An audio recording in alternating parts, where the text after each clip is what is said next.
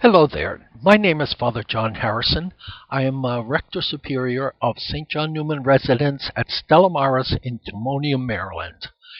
In today's Gospel passage, Jesus is speaking out of experience, the experience that the rabbis and the wise men rejected him and the simple people accepted him. The intellectuals had no use for him, but the humbled welcome him. We will be careful to see clearly what Jesus meant here. He is very far from condemning intellectual power. What he is condemning is intellectual pride. As Plummer has it, the heart, not the head, is the home of the gospel. It is not cleverness which shuts out, it is pride. It is not stupidity which admits, it is humility.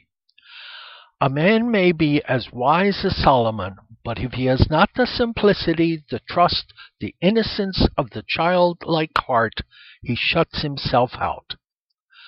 The rabbis themselves saw the danger of this intellectual pride. They recognized that often simple people were nearer God than the wisest rabbi. They had a parable like this. Once Rabbi Baruch of Susa was in the market of Lepet, and Elijah appeared to him.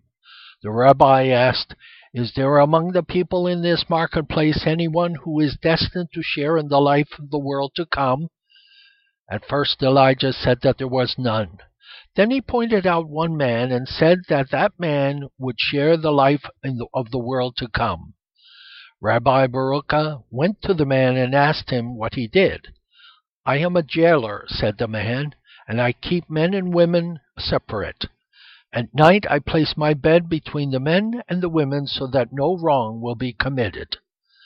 Elijah pointed to two other men and said that they too would share in the life to come. Rabbi Baruch asked them what they did.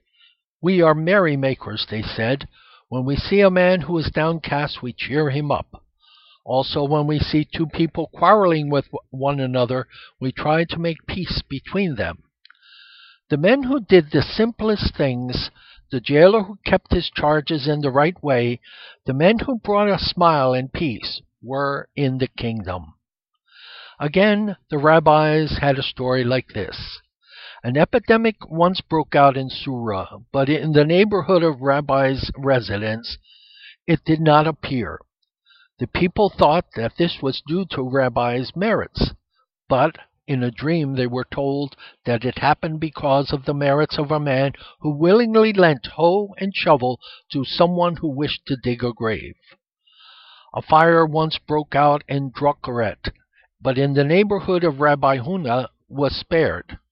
The people thought it was due to the merits of Rabbi Huna, but they were told in a dream that it was due to the merits of a certain woman who used to heat her oven and place it at the disposal of her neighbors. The man who lent his tools to someone in need, the woman who helped her neighbors as she could, had no intellectual standing, but their simple deeds of human love had won them the approval of God. Academic distinctions are not necessarily distinctions in the sight of God. This passage closes with the greatest claim that Jesus ever made, the claim which is center of the Christian faith, that he alone can reveal God to men. Other men may be sons of God, he is the Son.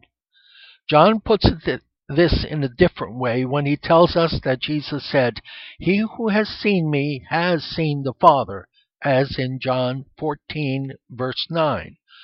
What Jesus says is this: if you want to see what God is like, if you want to see the mind of God, the heart of God, the nature of God, if you want to see God's whole attitude towards men, look at me.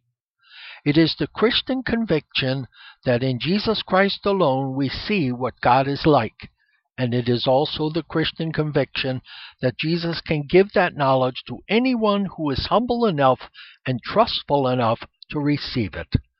That's our message for today. May God bless you and have a great day.